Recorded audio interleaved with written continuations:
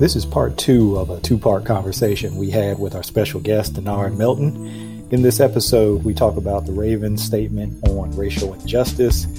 We talk about the protest in the NBA and WNBA, Jacob Blake and the protest in Wisconsin, and just general a discussion of what's going on in our country at this time. We talked about the team a little bit, right? We talked about Eric DeCosta and the team kind of doing their due diligence a little bit more with Clowney and maybe other free agents. But speaking of the team, switching gears a little bit here, the Ravens released a pretty powerful statement earlier this evening. And, you know, in light of the shooting of Jacob Blake, in light of the things going on in Wisconsin, you know, we saw reaction across sports, right? We saw NBA teams basically shutting the playoffs down, you know, as they took a stand to show their solidarity in reaction to these things, right? We saw it happen in baseball. We saw it happen. Even some NFL teams canceled practice, you know. The Ravens practiced this morning, but they said that they were going to, you know, meet afterwards and come up with, you know, what they wanted to do. So they put out this statement, 2-page statement, or at least the way you can find it on Twitter. Go to the Ravens, you know, account and you'll see it out there. I like that they call for some very specific things, right? They talk about arresting the police officers responsible for killing Breonna Taylor. They talk about, you know, arresting the officers responsible for shooting Jacob Blake. They talk about demanding that Senator Mitch McConnell, you know, bring the George Floyd Justice and Policing Act to the Senate for a floor. They haven't even got that to the floor for a vote. And then they talk about, you know, some other, you know, training and police training and police reform sort of issues. But another thing that was really big to me, and I'm gonna start with you again, Denard, get your opinion on this. But this thing that was really big to me, you don't see a lot of organizations, sports or otherwise, even outside of sports. This line, it is time to accept accountability and acknowledge the ramifications of slavery and racial injustice. You don't see a lot of organizations even mention slavery or speak to slavery.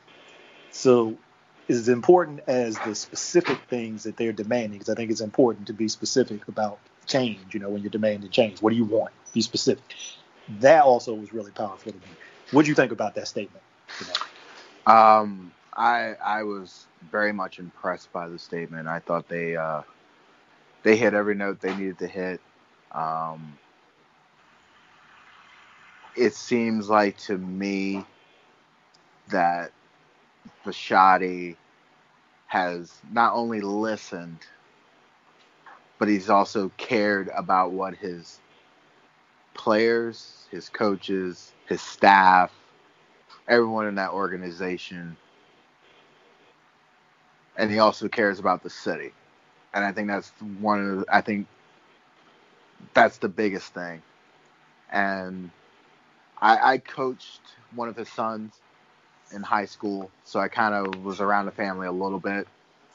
But I know that Mr. Bisciotti and his other businesses was very open-minded.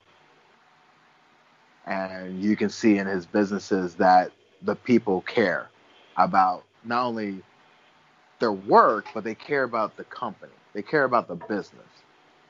And for him to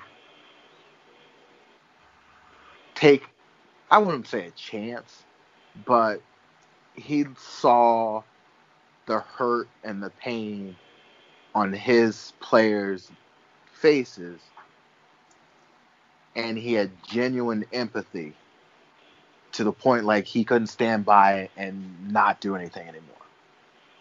And I think that's what's important going forward with the Wisconsin thing going on and everything that's going on in Washington and everything else that's going on around the country, is that people need to show empathy and understand that not everybody's circumstances is the same. And everybody should be given the opportunity and the chance to have an equal right to everything. And to have a team in the NFL do this and literally be the only team who's been out there doing this I think is by far one of the coolest things to be a part of. Yeah, I like you was very impressed with it, very proud as a Ravens fan that they put it out and used the language that they used.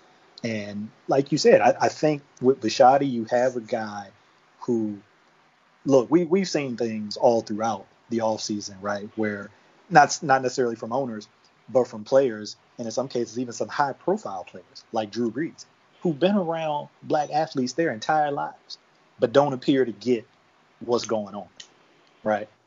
Have heard these things, have been around it, but still come out and say things that really reveal that they don't truly understand what's going on. And I'm not saying that Bisciotti, can ever really truly understand what's going on, but like you said, he's listening, and you can tell that by his words and by his actions. Like we knew Drew Brees wasn't listening, right, by what he said. That was obvious. Clearly. Now he's come around. You take that for what it's worth. You did see the Brian Urlacher comment. Oh Lordy. Yes, I did. Yes, I did. Bye-bye. Your job at Fox is gone. Yeah. So that's the thing, right? You can be around black people and black athletes and still not know what they're going through and not know, what they're trying to express to you. You're here, you're there, you're hearing it, but you're not listening, and that's different. Hearing and listening, it's not the same thing. So I'm going to go around the room. Kerry, what did you think about the statement? Yeah, when I saw the statement, it's been pressure on teams and, big corporation companies and to speak out on these things. And, 9 times out of 10, you see just a token statement from a team or for a company saying, they are against this, they're against that. And, majority of them that I see don't really hold much weight. This was not that. This was very specific. It was clear. It was thoughtful. It was unrelenting. It was empathetic. Like it was all those things. And I just came away from it, incredibly impressed with the thoughtfulness that came with this. It was, very aggressive. And, you guys, as you guys pointed out, they've been the only NFL team to really step out and like really attack this, and not hide behind things and, just call it for what it is, call it for the, the racial injustice and, the ramifications of slavery that are still, present today.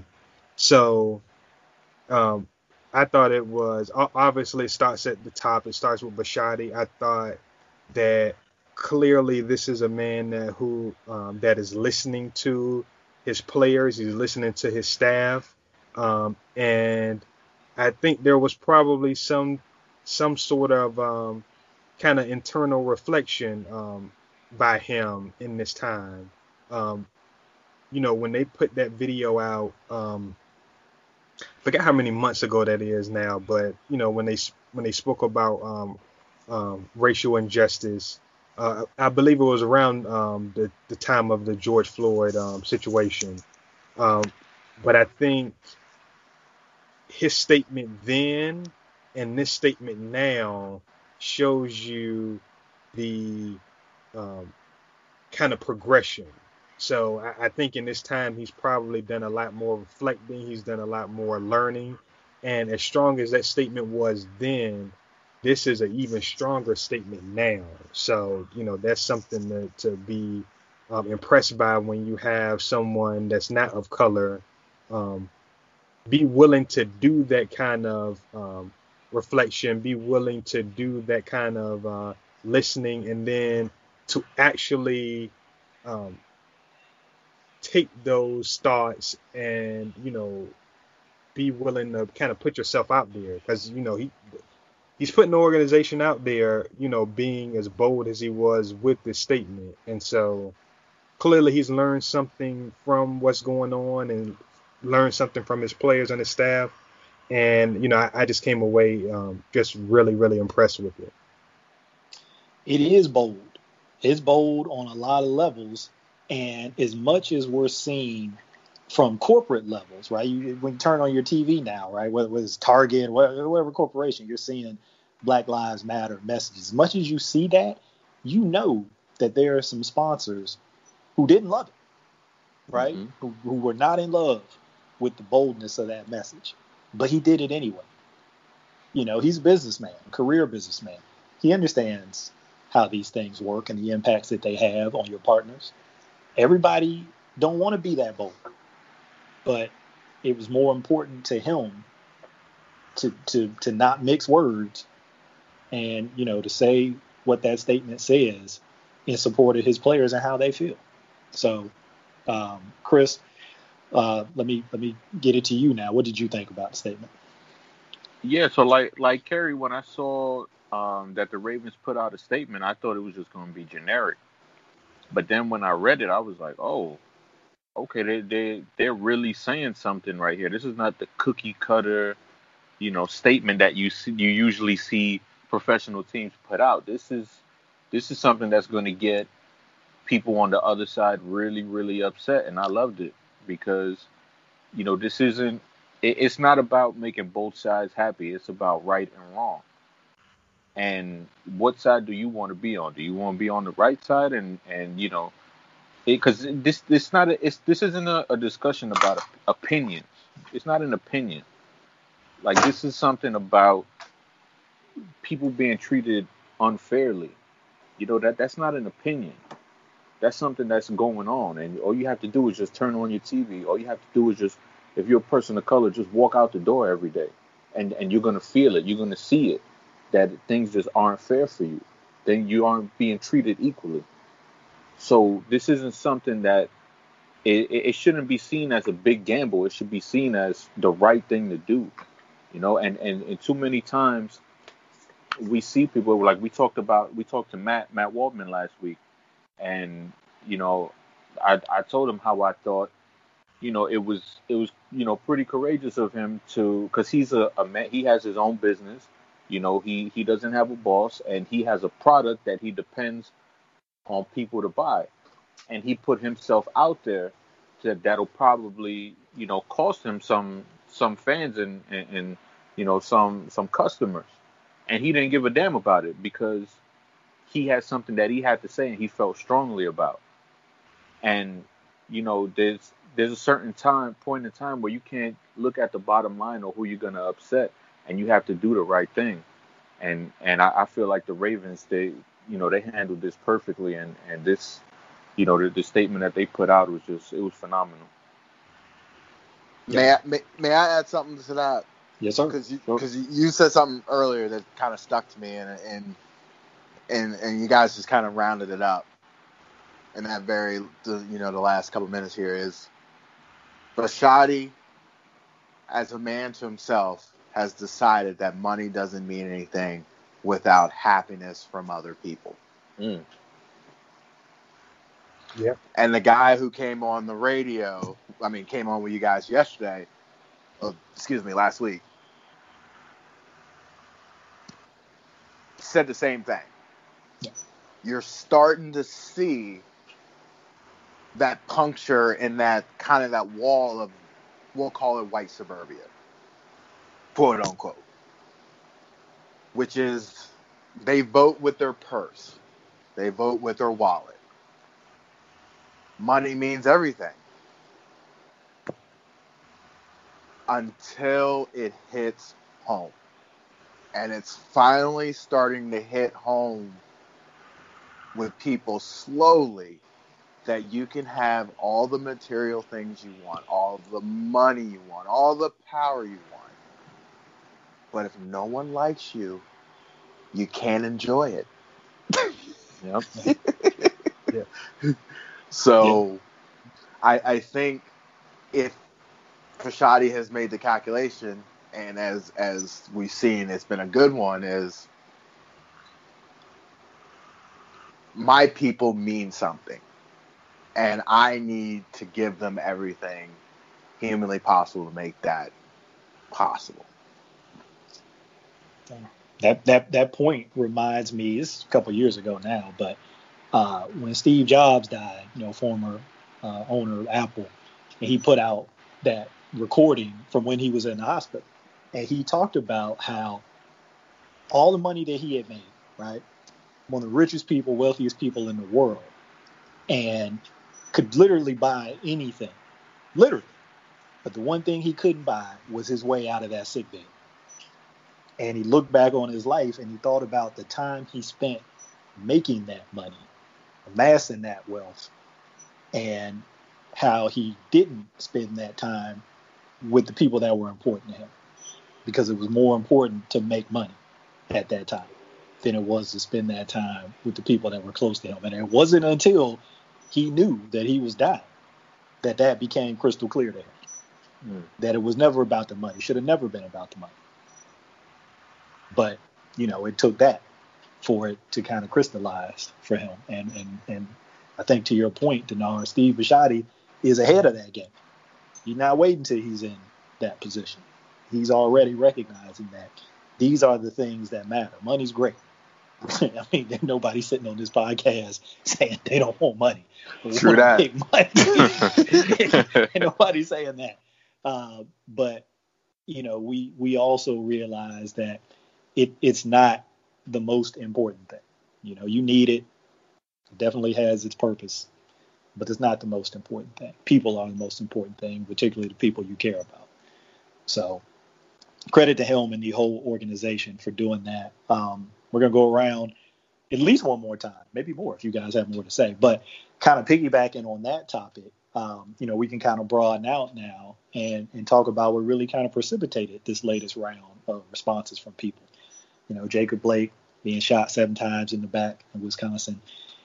And, look, people, you guys have seen it, I know, or read it or heard it. People are going to get into background, what's happened in the past, what he might have been potentially doing in that moment. Look, people want to talk about that. Okay. I mean, it's whatever. But at no point, to me, is there a justification for shooting somebody 7 times in the back, right? This is where I'm at with it. So you can look at that. You can look at the protests. The white kid from Illinois showing up with the AR-15, shooting people in the head and killing them. You can look at what the NBA players did, which was powerful. I mean, we were talking about that yesterday as it was happening, right? For those guys to do that collectively, the WNBA to do it collectively, for what teams are doing in baseball and other sports.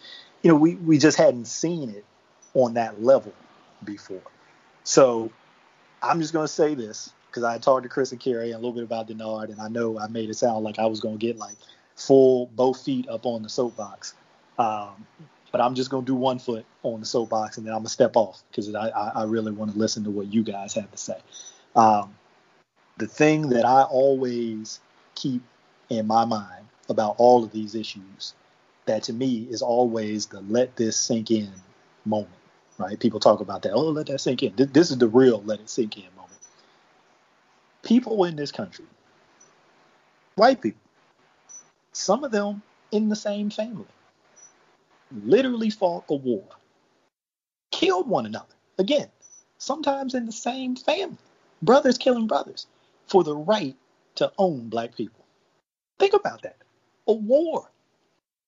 Not just any war. The bloodiest war, right? All the other wars combined didn't have as many casualties as the Civil War. All because of the right, legal right. This is supported by judicial system in legislation to own black people. And for me, that's where it all starts. That mindset that I'm willing to fight my brother, another white person that looks like me, and kill him so I can own a black person and enslave him. That's where it all starts for me, that mindset. But anyway, Denard, floor is yours. Talk about any of these things. Take it wherever you want to take it.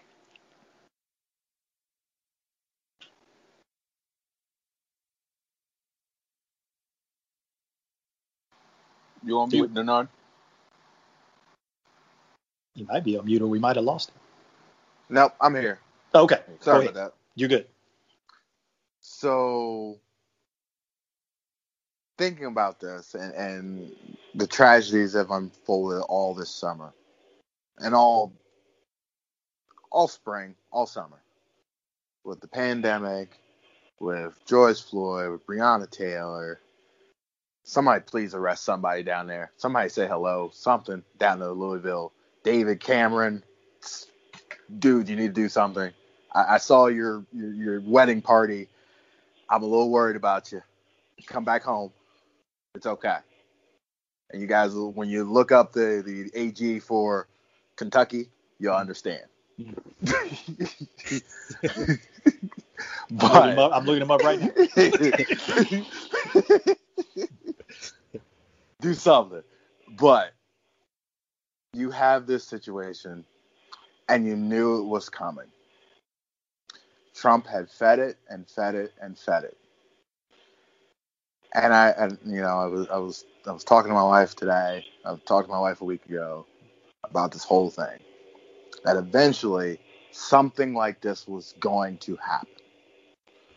One of these protests, somebody was going to get gunned down, and you were going to see the real American. And you're going to see that from this point forward. Because there's no question.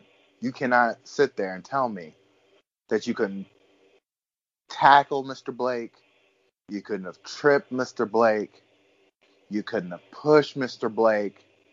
Any of those things, people have been like, okay, justified. He was walking away from it. But the fact that you decided to walk around with a gun out, mind you, the guy behind him looked like he was straight out of a kung fu movie, just holding a gun. My wife just said the second cop was the first cop or the second cop. Anyway, but just speaking on that, the guy walked around like a gun out, pointed at this guy, and shot this man 7 times in the back. And everyone was like, oh, okay. And then that same police department with the same sheriff who said something 2 years ago. 2 years ago, he went on a soapbox talking about how, and I'm paraphrasing here, how black people need to stop having babies 10, 15 at a time, and if they do, they need to be locked up in the same house. That's the same sheriff of that same town. So, wow. For a white teenage kid to sit there, we didn't even see the first person he gunned down, because that's what started the whole thing. They tackle him. He trips. And he falls to the ground. And how does he pop up? He pops up like he is a military-trained individual. One knee, gun on the shoulder, ready to go 360 degrees around him to protect himself.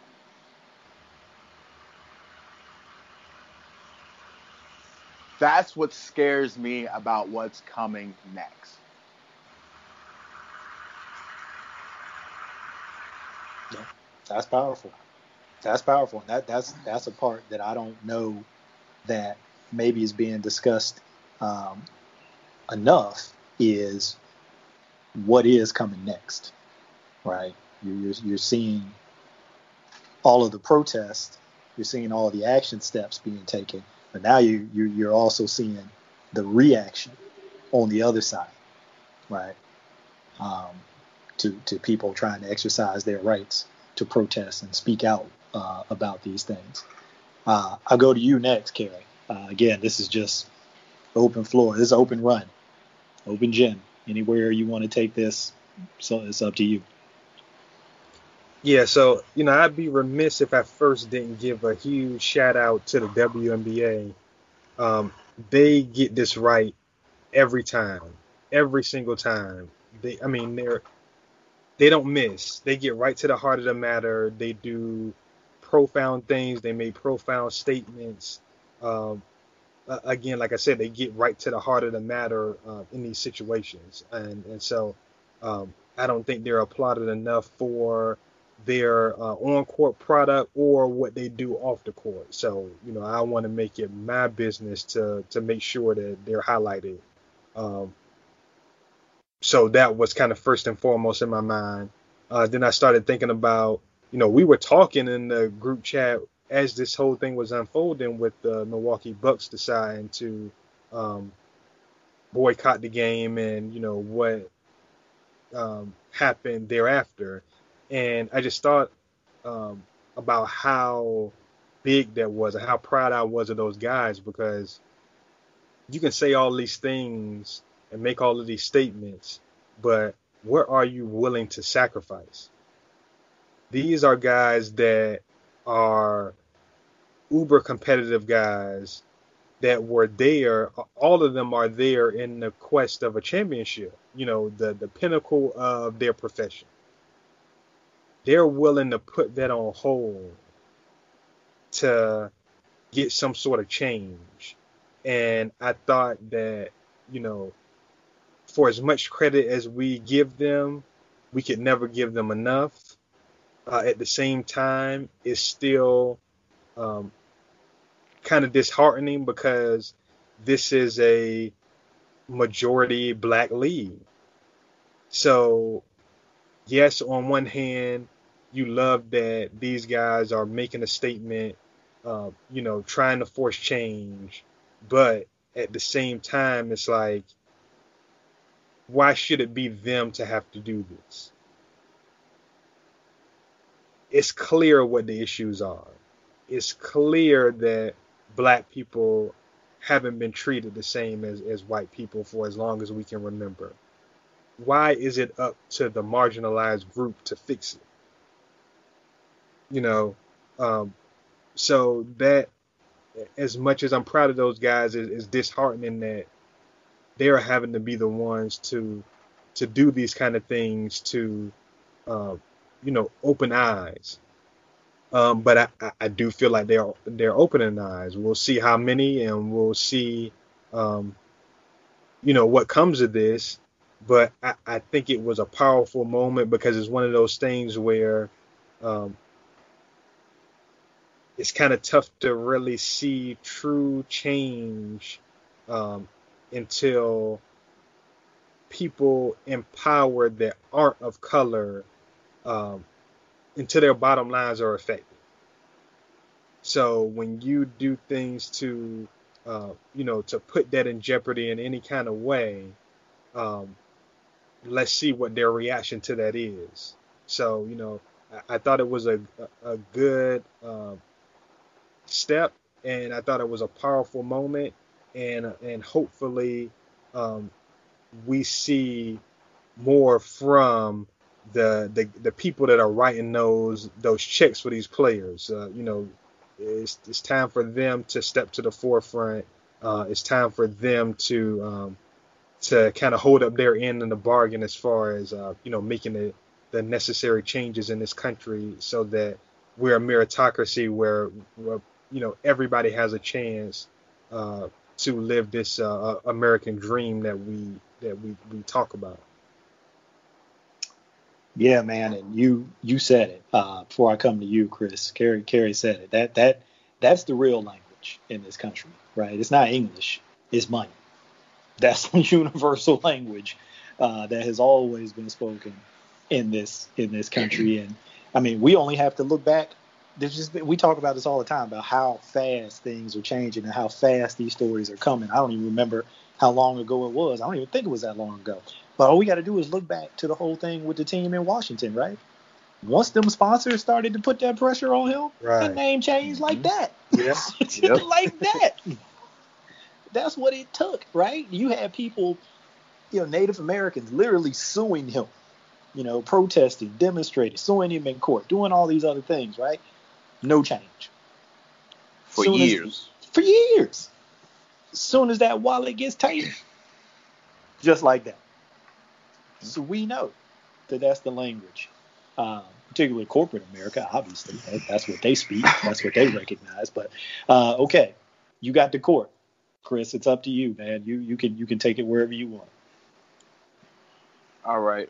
So with all the protesting going on in the sports world, with the WNBA, NBA, MLB, even the NHL, I saw was getting in on it, and something that's just it really bothers me is fans attacking these guys.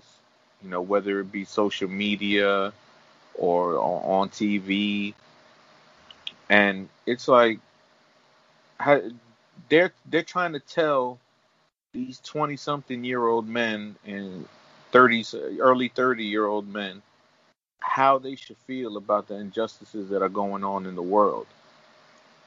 Now this is, it boggles my mind, like how a white person sitting at home could just say, "Hey, you're not going to change anything by not playing a playoff game." Like that bothers me. It's like you don't know that. These guys need time. They have to reflect. It's not just like, oh, this is another thing in the news. Let's just keep playing ball. It's like, no, man. Like we hurt. Like this is hurting us. We need time to reflect and calculate our next move and think about what we can do collectively. And if you look at the things that are coming out of the NBA bubble, where they're putting together multi-million-dollar foundations in order to help people in communities, it's like these are the kind of positive things that that they're trying to do. It's not just a Black Lives Matter on the back of a jersey. Like they want to actually help people. They want to provide resources. They want to be down in the trenches. Look at what Jaylen Brown did from the Celtics. He drove like 10 plus hours to go to a protest. And they're not just talking about it. It's not just a hashtag for them. This is literally life and death for them, for their families, for their friends. It's more than just, a cute little thing to say online. It's real life. And I think that fans who watch players who mostly play that are black, I think they should just shut up and listen instead of telling people to shut up and dribble or shut up and play. Just shut up and listen to what these people are saying, because you're the one that has these guys' pictures as your avatars. You're the one that's cheering these guys on, when they win a game for your team. So when they want to talk about the real life stuff, you should shut up and listen, because they have something to say too. Too many times people just think athletes are robots, and no, these are real people that go through real things. Look at Anquan Bolden. He had his cousin got shot by a cop, and his cousin's car broke down, and there was a misunderstanding there, and of course the cop shot him and killed him. And so what, you trying to tell him to shut up and just keep playing? Like, no, man, like this stuff affects them too, and I just think fans should just listen and just don't think you have all the answers. Like, nobody has all the answers. There's not going to be one perfect solution. It's going to take everybody listening and everybody as a collective to change for the better. So just like back up off these athletes, man. Let them figure it out. Let them navigate through this, because they're trying to figure it out and they're so young, and the public put so much pressure on them, and it seems like they put more pressure on them than they do the politicians. So it's like, why not put that same pressure on the politicians that you're putting on Russell Westbrook or you're putting on LeBron James? Like it just doesn't make sense to me. So just try to be better, man, and just try to listen to these folks, because they got something to say too. And that to me, Chris, what you hit on, that stems back to that mindset that I was questioning, right?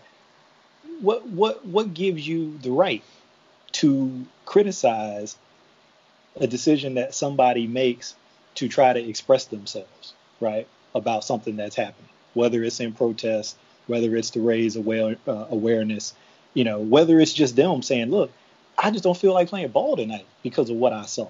Right. What gives you the right to do that other than a mindset of superiority? Mm-hmm. And that the person that you're talking about, you don't see them as human. So you can say things about them and criticize their decisions because you feel they're inferior to you and you don't see them as a human being. Yep. You know? So to me, when people tell me like, oh, why you keep talking about this stuff? This stuff happened, hundreds of years ago. This stuff is not, we need to look forward. We do need to look forward, but you got to understand, you're not getting anywhere until you acknowledge why this is happening. And believe me, you guys know, especially Chris and Carrie, we've had these conversations with people who don't look like us, but were at least willing to try to have some dialogue and talk about some of these things that, they don't always feel, comfortable asking some of the questions that they want to ask of us publicly because they know how it's going to be perceived, right? And maybe you never get to actually answering their question because they basically will be attacked for how they ask the question. But as I was telling somebody the other day, if you don't address, acknowledge, confront that mindset, you can do all the forward looking you want. You're not going anywhere. And you have to really look at yourself, is what I told the dude. I said, you got to really look at yourself in the mirror and stop saying, well, I'm not a racist. I don't do this. I don't do that. I don't think like this. I don't talk like that. You got to really take an honest look at yourself and be completely honest. Don't worry about me. You lie to me if you want. I don't care. But you got to take an honest look at yourself and say, well, when I see a black person, do I think they're inferior to me? Just inherently, just because they're black. Do I think that they shouldn't be entitled to the same treatment that I'm entitled to? And people have a real hard time, man, asking them questions of themselves and trying to be honest with themselves. Like I said, forget me. Forget doing it with somebody else. Just do it with yourself, right? You got to start that work internally in yourself. And, for me, that's the way forward. So people can tell me, and I'm sure they'll keep telling me, you need to look forward. You got to put that behind. I didn't own any slaves. I don't know why you got to look. It ain't going to change my mind. You know what I'm saying? It's going to change my mind. How can you look forward when the things from the past are still very prevalent in society today? Because it's like the perfect example was last week, because in order for me to get to work, I have to pass by a police precinct, but they've had it closed off due to all the protests that are going on. So what I usually do is I just walk around the precinct just so I don't have to, ever cross the barricade. But they do allow people to go through, like a single person.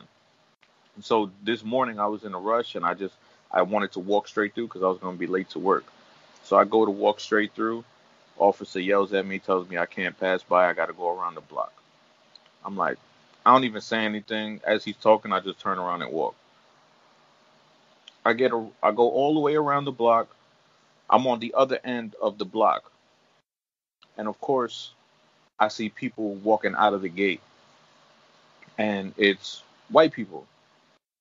And in my head, I'm just like, why does this guy have to be a dick?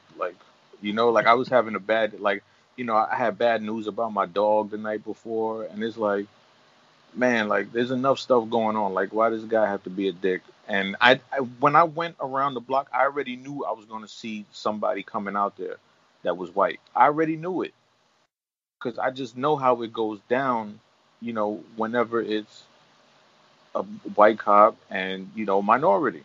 I already know how it's going to go down. And it's like, how do you want me to look forward when it's not even a big thing, but it's just like this kind of stuff happens enough where it's, it's just like, how the hell do you want me to keep looking forward when simple stuff like this happens or, worse things like that? Because that's just on a very tiny, minute scale. But it's still something that shouldn't be happening, and it's just, it's bothersome when people just say oh, you got to look forward. It's like, no, man, because they're not looking forward. They're still looking at me like I'm a piece of garbage. Yeah.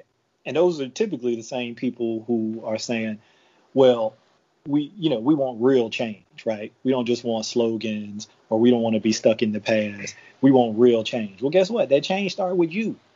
It starts with that person. You got to look at yourself and do that hard internal work of, am I a part of this problem? And it's hard. It's hard for people to acknowledge that, man, because they don't see themselves that way. I've had this conversation with a bunch of people, and they see themselves as liberal, open-minded. We don't think these ways. We don't encourage our kids to think these ways. And some of them have recently, reached out to me and said, man, I didn't even realize just how privileged I was. That's never thought about. Just the simplest thing. That you and I could be in the exact same situation, and my treatment is far different than yours, just because I'm white. And look, I'm glad that some of them are recognizing that, and they're starting to do that internal work and starting to kind of look at themselves and think for themselves about, how all these things maybe have manifested in their lives over years, right? And what they can do to try to change it. But to me, that is where the change starts. You say you want change. That's where the change starts. It's got to start inside of people. You can change all the damn laws you want. A law could possibly change somebody's behavior. We've seen it doesn't always. It could possibly change somebody's behavior, but it can't ever change somebody's heart.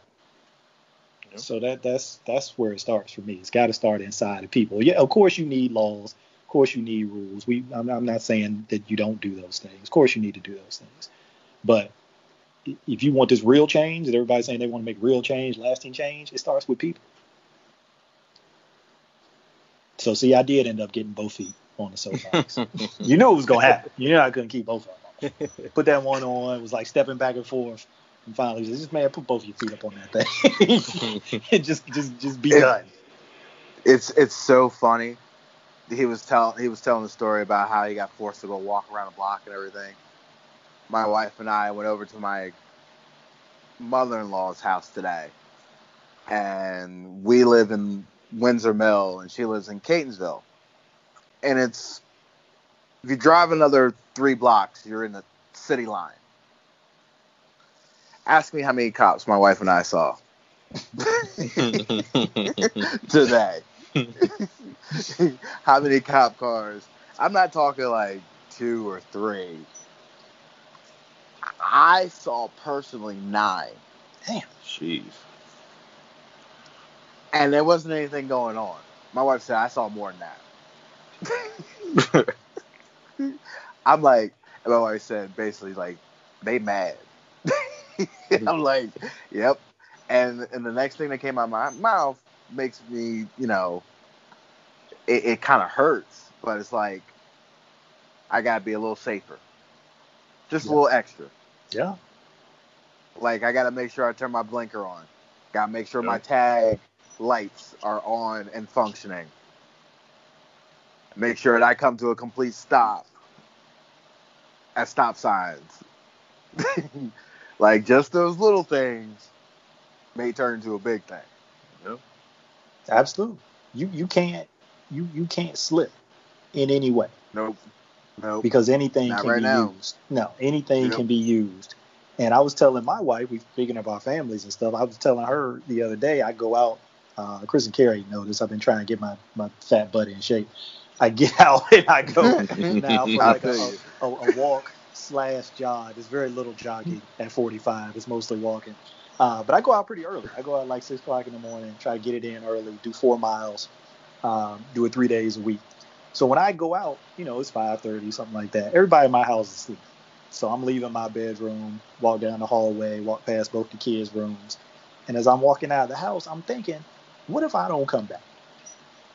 What if when I'm doing the most basic thing you can think of in life, going for a damn walk, and I jaywalk or something when I'm crossing the street, right? Or something like we were saying, some small little thing. And I get into some kind of situation with the police, and for whatever reason, it escalates, and I don't come back from that walk. So I'm thinking about that, and I tell her that when I come home, and she's like, listen to what you said. Who thinks about dying when they go for a walk? That's where we at. And I'm not saying that to like, make me sound special or anything, because I think we all know people, and maybe even some of it in our families and friends, that's always been their reality. There ain't nothing new for them because of where they live. Anytime they step out their door, that's a reality. So I'm not trying to make it sound like I'm special or unique in that kind of way, but just the fact that, these are the kind of things where Denard just said, I got to make sure, my tail lights are working, all of these little things where, other people just aren't thinking about these things in terms of their life, right? They might, I might get a ticket. They ain't thinking about being killed for it, but we are. And then that's what we mean by privilege, is that this is going on in Denard's mind. But let's say if he has, someone who's white and in the passenger seat with him, he doesn't even know this is going on in Denard's mind because he never had to live through it. He doesn't have that fear, And just this year, a young man was killed jogging. Like, come on, like it's simple everyday things that it's just you got to second guess and just make sure you on the straight and narrow, and even if you're not, it's still in danger sometimes.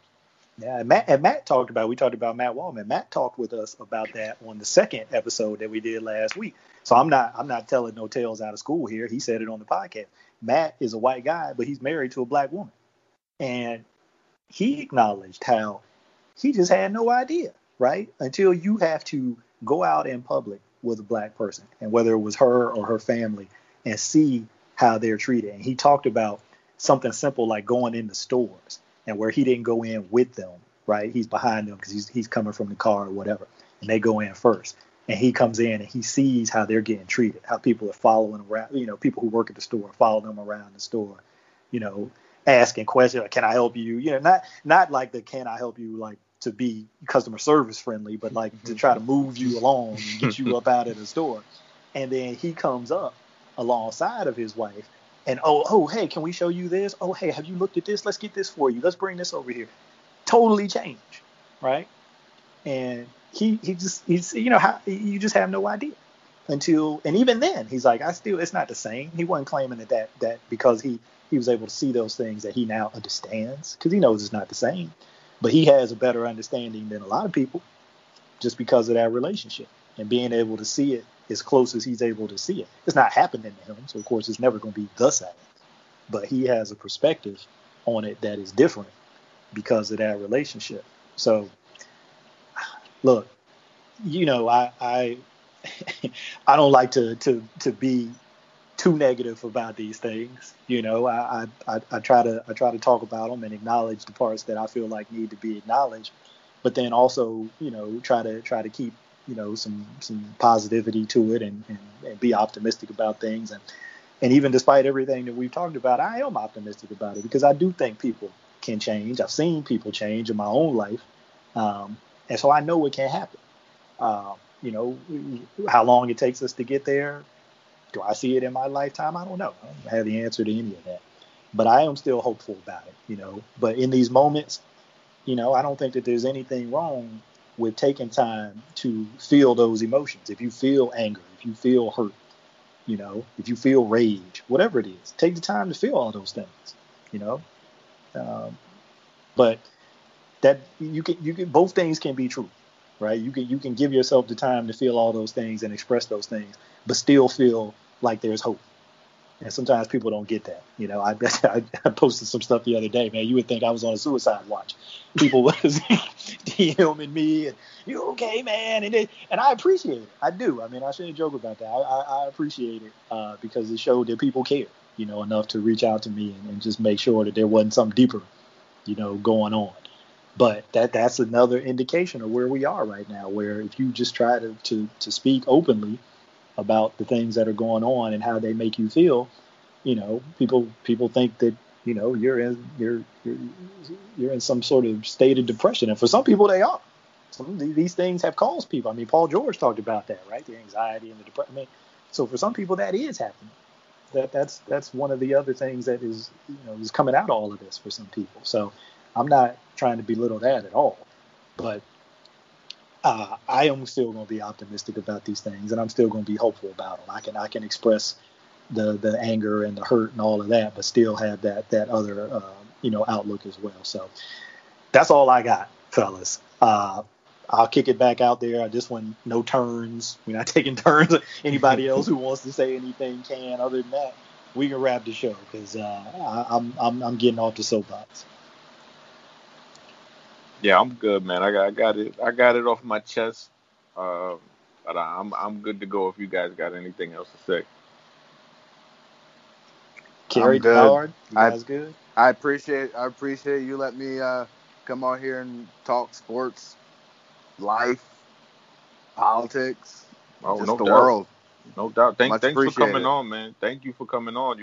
You were the first person I thought of when it came to the Earl Thomas situation. Because he was singing about car washing. No, I'm just kidding. Have you looked it up yet? I'm not going to do it. I'm not going to do it on this podcast. I'm going to wait till we're done. And then I'm going to. And yes. I did look up the Kentucky Attorney General, though. I did look him up. Yeah. and now you know why no one's been charged yet. Yeah. So anyway. I see it. But yeah, I want to add to that. Well, let me get Kerry too first. Did you have anything else? Yeah, one quick thing. I just want for people that are not of color, just to listen, not be so pressed or focused on trying to prove a point. Understand this isn't hyperbole.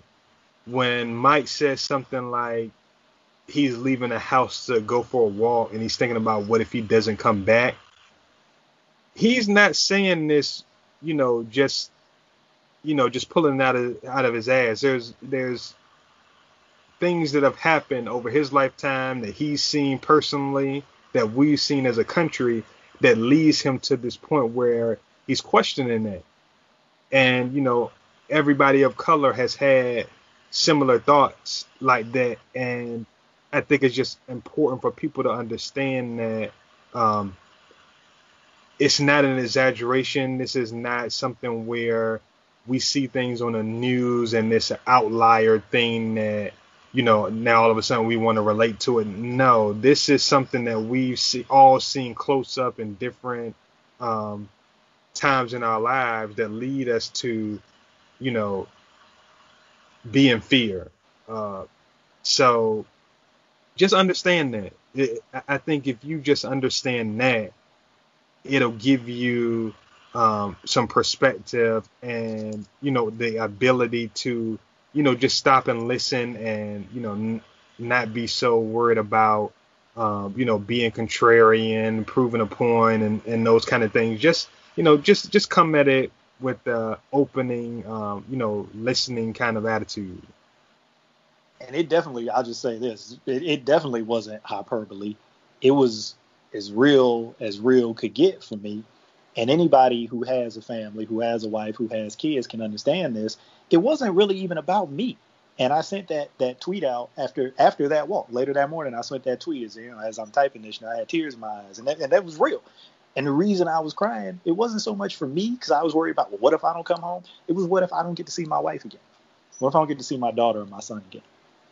That's what brought those tears on. And I think anybody that has a family, has children and a wife, understand how the fear of not seeing them again, what that makes you feel. And so that's where I was coming from with that. So, yeah, please believe me. It was not, trying to, use something and turn it into, a symbol or something. Nah, this was my legit thought was, what if this is the last time I ever see my wife and kids again? So, no, please believe it's real. And we're not just making this stuff up to try to get attention or create something or whatever. It's real. It's real. So again, thanks to Denard. This is a great way to end that, right? Thanks to Denard. After we talk about all of that, thanks for coming on. But no, for real, thank you for coming on. And we definitely hope that we can get you back on during the season where we're actually able to talk football and talk about what the team is doing on the field. But we're never going to shy away from these conversations. Chris and Kerry know that. You know that too now. That's not what we're going to do on this podcast. And I don't care, whether people, you know what I mean? Whether people are like, oh, I don't want to listen to them because they're always talking about this real life shit. Well, then look, there's millions of other podcasts out there. This is everyday life of a black man. Yeah, there's millions of other podcasts out there. So if this ain't for you, then it ain't for you. Nah. But we're going to keep doing what we do. So until next time, it's Mike, for Chris, for Kerry, for Denard. We out. Peace.